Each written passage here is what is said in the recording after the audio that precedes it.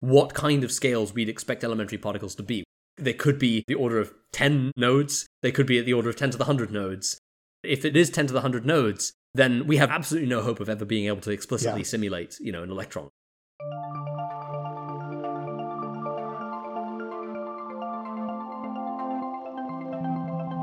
Welcome to The Last Theory, an easy-to-follow exploration of what might be the last theory of physics, Wolfram physics. I'm Mark Jeffrey, and this is episode 53. Are electrons too big to simulate? I asked Jonathan Gorard whether it might prove impossible to simulate elementary particles such as electrons if they're on a scale much, much larger than the hypergraph. Jonathan took us on a tour of the scales of the universe, from the Planck scale to the Hubble scale, and explained how the Wolfram model might connect with particle physics regardless of the disparities of scale.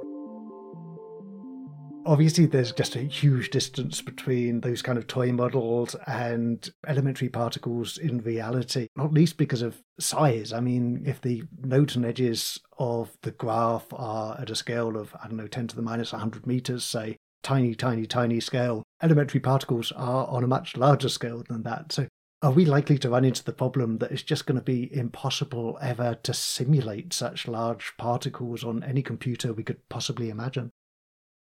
Yeah, it's a really good question. And the honest answer is I don't know. I have no real intuition for that because, so the number you quoted about elementary edges potentially being sort of 10 to the minus 100 meters or, that kind of order of magnitude of scale.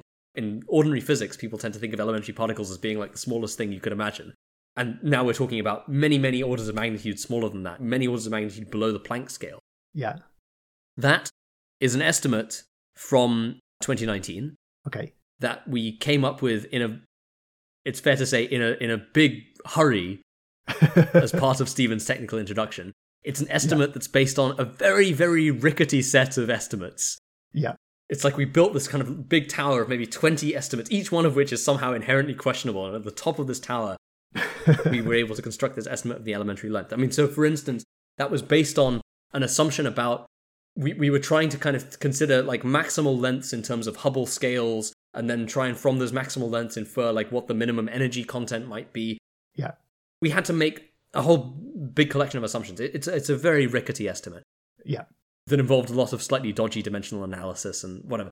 Yeah. So what I'm trying to say is I'm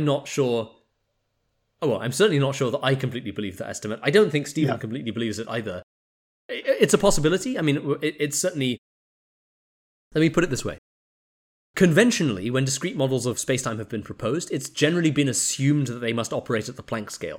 But in a sense, the Planck scale is just the upper limit of that length scale, right? The Planck scale is the place where we know we need something different. It's the place where we know our traditional methods of GR and QM were going to break down. The transition from the discrete model to the continuum approximation must have happened by at least the Planck scale. But it could be that the actual discretization scale is many, many orders of magnitude below. There's certainly space for that to be true. But we don't really know whether it's true or not, I would say. All of which is to say that I don't have a good formal intuition for what kind of scales we'd expect elementary particles to be.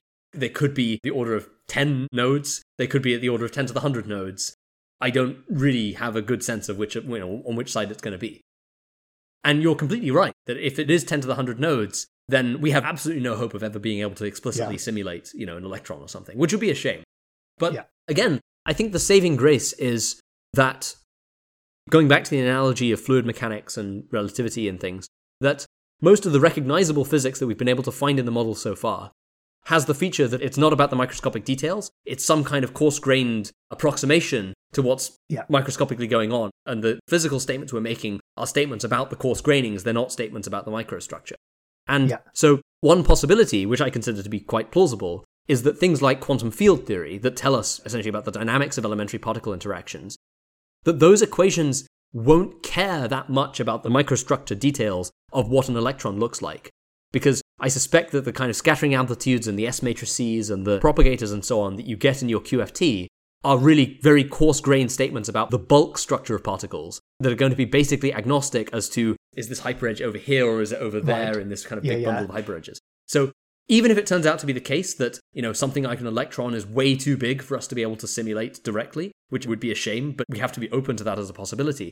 But even if that's the case, I'm still reasonably optimistic that we'll at least be able to make connection with the conventional mathematical formalism of particle physics, because I suspect that the conventional formalism, because it tends to talk about things like scattering amplitudes, which are really kind of very coarse-grained bulk properties of quantum fields, that we'll be able to make those statements even if we can't explicitly simulate the microstructure of the elementary particles themselves. Thanks for listening to The Last Theory. Join me for fresh insights into Wolfram physics every other week. Subscribe to the free newsletter, podcast or YouTube channel at lasttheory.com. After all, this might be the most fundamental scientific breakthrough of our time.